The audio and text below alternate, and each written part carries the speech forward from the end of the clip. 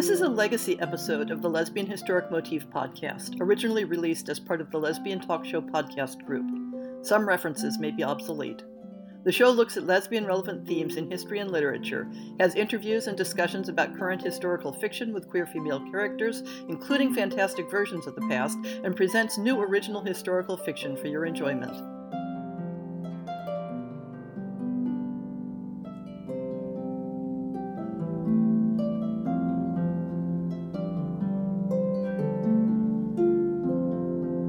Welcome to On the Shelf for April 2020. Wow, how are you folks holding up? I've been trying to speculate on how 2020 will be remembered in the history books, and so far I've come up with the year that was canceled. There have been some good historian jokes floating around on Twitter, like the one where several historians in the future are talking about their specialties, and one says, I studied the Renaissance. Another says, I study World War I. And the last says, I study March 2020. The first historian asks, wow, the whole thing or one particular week? The measurement of historic times is never static. When you're living through it, it can be like time is standing still. This is only an instant, and yet we've been doing this forever. When the event is past, it will seem at first to be a single comprehensible unit. But beneath that illusion is the impossibly complex reality of the failures and successes and the inexorable forces for which failure and success have no meaning. History is always that complex. It has different meanings depending on the point of view of the historian and what parts of the topic they consider most meaningful. That's a truth that always comes out in the study of queer history. As for me, the month of March was a perfect encapsulation of going from normal to the new normal. I think the last day when I had the illusion that life was normal was Sunday, March 1st, when we were having the last-minute hotel walkthrough for the SFF convention I'm on the committee for.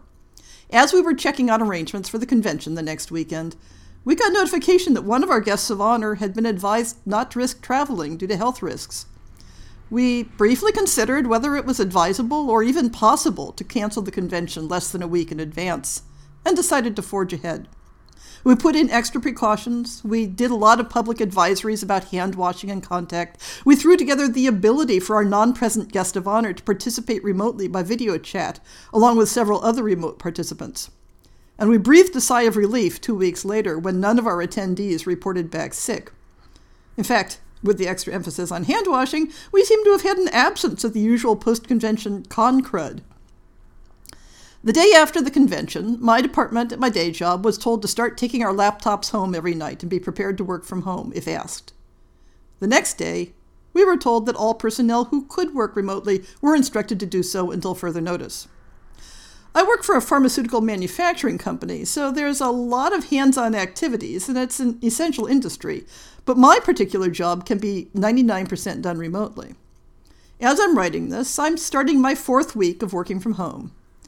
I settled into the routine surprisingly quickly once I'd beefed up my home office with a second large monitor and sorted out the ergonomics a bit. In fact, when this is all over, I may see if I can get permission to work from home a few days a week in ordinary circumstances. Better for the environment, better for my time management, but I do miss the casual office chit-chat, not something I would have expected. In theory, I should be using that lack of commute time to plunge into my next fiction project. But concentration is only available in fits and starts, so instead, I've mostly been doing yard work and reorganizing my kitchen cabinets. And baking. Evidently, stress baking under lockdown is a universal. In times like these, it can be interesting to compare the dynamics of our everyday lives, and thus the dynamics of our quarantine, to lives in history under similar circumstances. I never figured my most recent Alpenia novel, Flood Tide, would end up having current relevance. But even more generally, look at the way people reach out and support each other, even when physical support is contraindicated. Despite the modern myths of individualism and self-sufficiency, we're all more connected than we sometimes admit. I think that can be a feature of life in the past that can be hard to capture in queer historical fiction. We're used to the idea that if you don't fit in with your family or community of birth, you can strike out on your own and invent a new life for yourself. But in past ages, being part of a network of family and community connections wasn't simply a matter of emotional health or emotional risk, but was essential for maintaining a viable economic, physical, and social life. Family was one network. You might love them, you might hate them, but you always needed them. Friendships were another network, a way of building ties that strengthened and stabilized your place in the world, that give you support in every possible way when other systems failed. This month's blog posts continue on the theme of friendship, and especially same-sex friendships, and how those relationships overlap and blend into more particular emotional connections that can encompass romance and erotic connections. March started off with Alan Bray's monumental work on same-sex friendships across the ages, The Friend. Bray's work primarily focuses on male friendships. Indeed, he seems a bit oblivious to how the dynamics of female friendships worked when they weren't direct parallels of the male experience. But he does a good job of exploring how the homoerotic potential of intense same-sex friendships was handled and viewed in other eras. After that, we moved on to more woman-centered articles. Alexandra Verini looks at the ways female friendship is discussed in the works of the medieval writers Christine de Pizan and Marjorie Kemp. Carol Lasser looks at a particular symbolic representation of women's friendships as being fictive sisters, and how that reflects the importance of blood family relationships while admitting others into that close circle. Lisa Moore challenges the image of 19th century romantic friendship as being universally accepted and viewed as noble and virtuous, and points to evidence that the image of the chaste and harmless romantic friendship was a social tool wielded to contain the more dangerous potential for women's friendships to include eroticism and challenges to gender norms. Moving on into April, Carol Smith Rosenberg steps back from trying to interpret the meaning of specific romantic friendships and looks at the larger context of women's homosocial relationships in The Female World of Love and Ritual, Relations Between Women in 19th Century America. The intense hothouse atmosphere of all-female educational institutions comes into focus in Martha Vikinas' look at English boarding school friendships, including the shifts over time in how schoolgirl crushes were viewed and discussed. Back when I was blogging Lillian Fodderman's Surpassing the Love of Men, I speculated on whether any of her views and opinions on the topic of romantic friendship had changed since the writing of the book. And I was delighted to discover that she had written exactly on that topic back in 1999. So while it isn't entirely up-to-date reconsideration, I got my answer. Though, interestingly, the answer seems to be that Fodderman is bewildered at why so many people took away the impression of her work that I ranted and railed about, which was that she drew a bright dividing line between romantic friendships as inherently asexual and lesbian relationships which hadn't been invented yet. Then April concludes with Everly Gordon Bodek writing on salonières and bluestockings and how the French and English versions of the women's literary salon differed and why. This is a topic very near and dear to the hearts of my early 19th century characters. May will introduce a new thematic series in the blog, and I'll probably sum up an overview of the friendship material in a podcast at some point. How about the book shopping report? Since the vast majority of my book shopping is online, staying home hasn't affected it much. To support Powell's books while they aren't able to have the store open, I did some systematic hunting for items in my to-do list. But I'll talk about those in a later episode when they've arrived. Let's keep this segment to the books that have arrived during the past month. The first book is Jen Mannion's Female Husbands, A Trans History. I do my best to emphasize that when studying gender and sexuality in history, we need to be constantly aware of the different ways in which concepts and identities are understood at different times. Most historical studies I've read about the category labeled female husbands, that is, female-bodied persons passing as men and married to women, come at it from a framework of lesbian history or women's history. But it's equally valid and important to think about those lives within a framework of trans history. Regardless of the evidence, or lack thereof, for how these individuals understood their own identities, it is undeniable that they are transgender in the most basic sense, someone who is performing a different gender than the one their body would assign them to. And that's only when we're sticking to a narrowly binary idea of gender.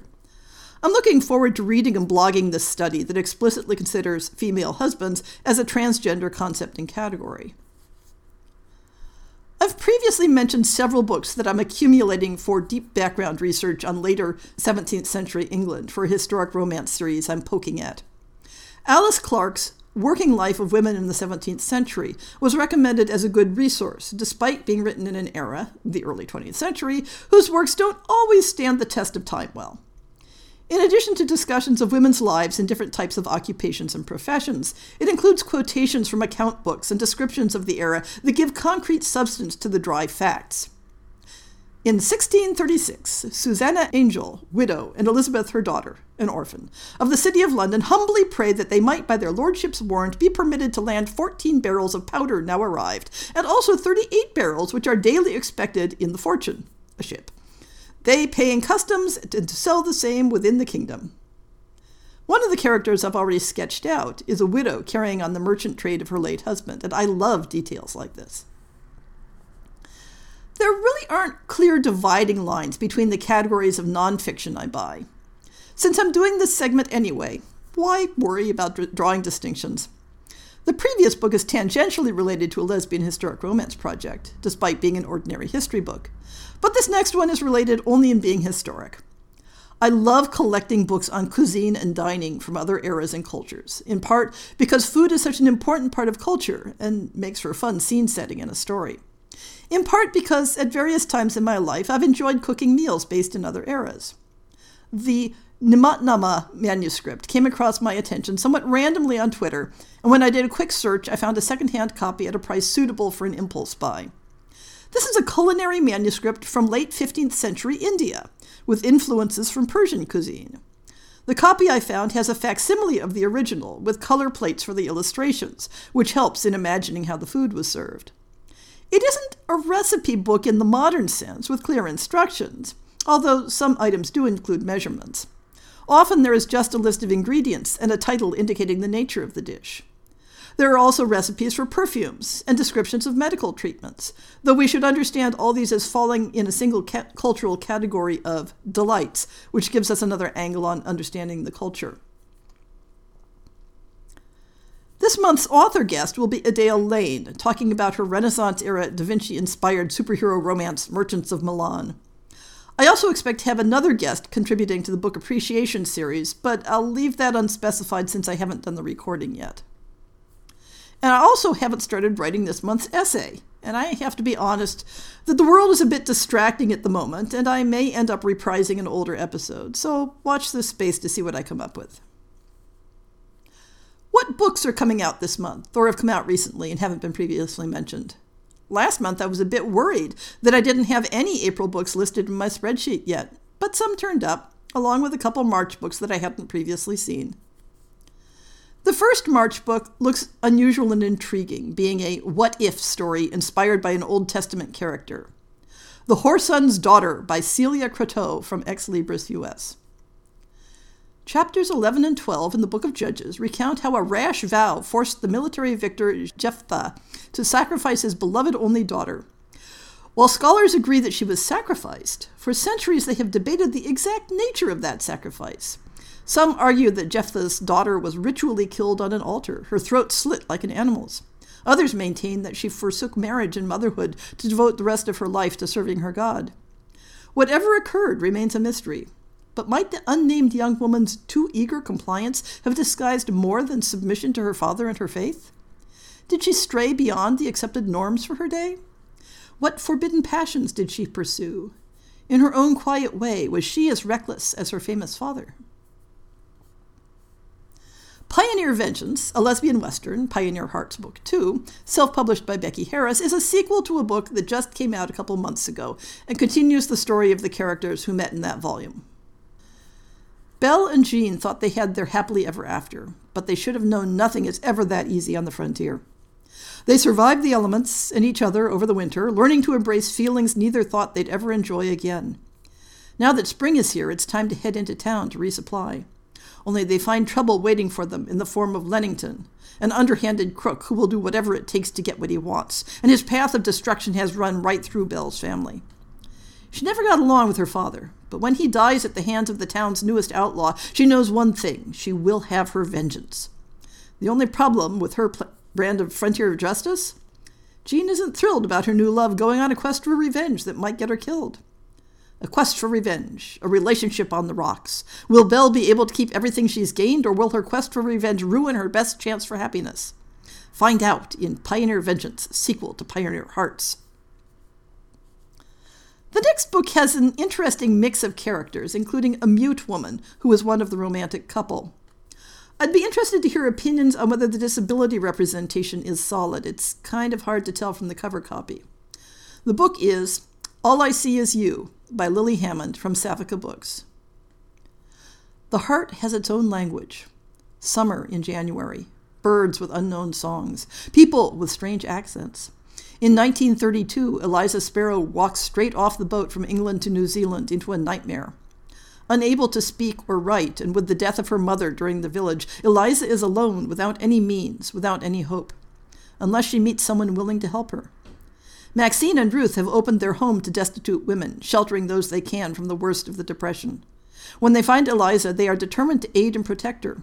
Never, though, did they think they'd have to protect Eliza from their dear friend Clemency. Like them, Clemency loves other women, but unlike the happily married Maxine and Ruth, Clemency is lonely, unable to find a lover she really connects with.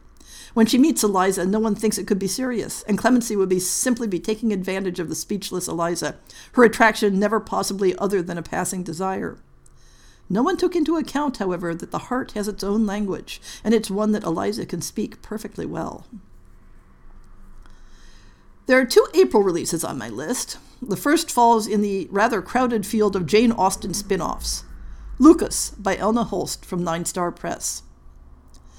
In 1813, upon her marriage to Mr. Collins, the rector of Hunsford Parsonage, Charlotte Collins, née Lucas, left her childhood home in Hertfordshire for Kent, where she is set to live out her life as the parson's wife in an endless procession of dinners at Rosings Park, household chores, correspondence, and minding her poultry.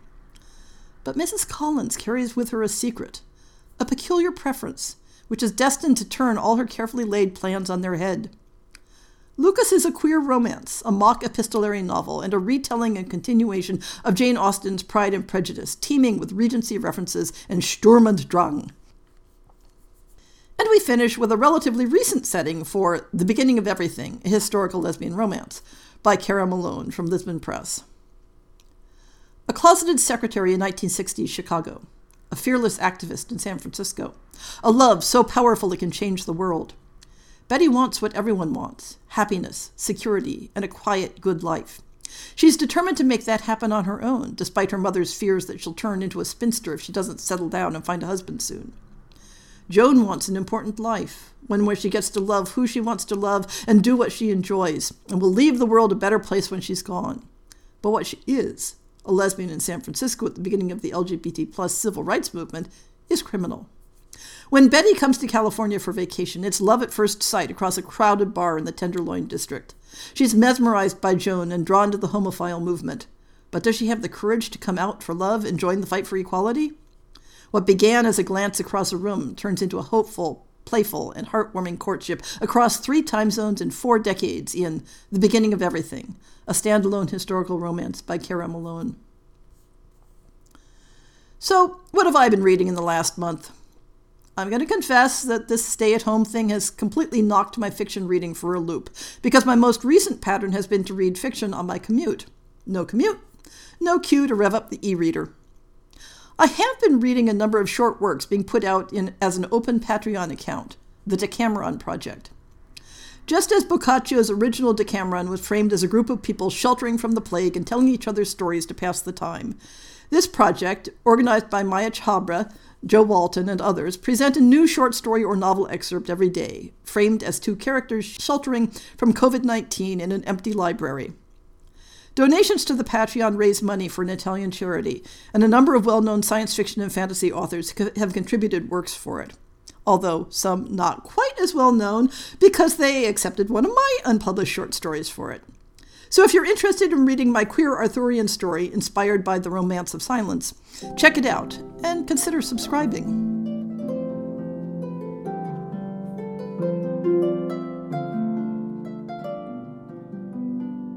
I hope you've enjoyed this episode of the Lesbian Historic Motif podcast. See the show notes for links to people and topics. Most shows will have a transcript linked as well.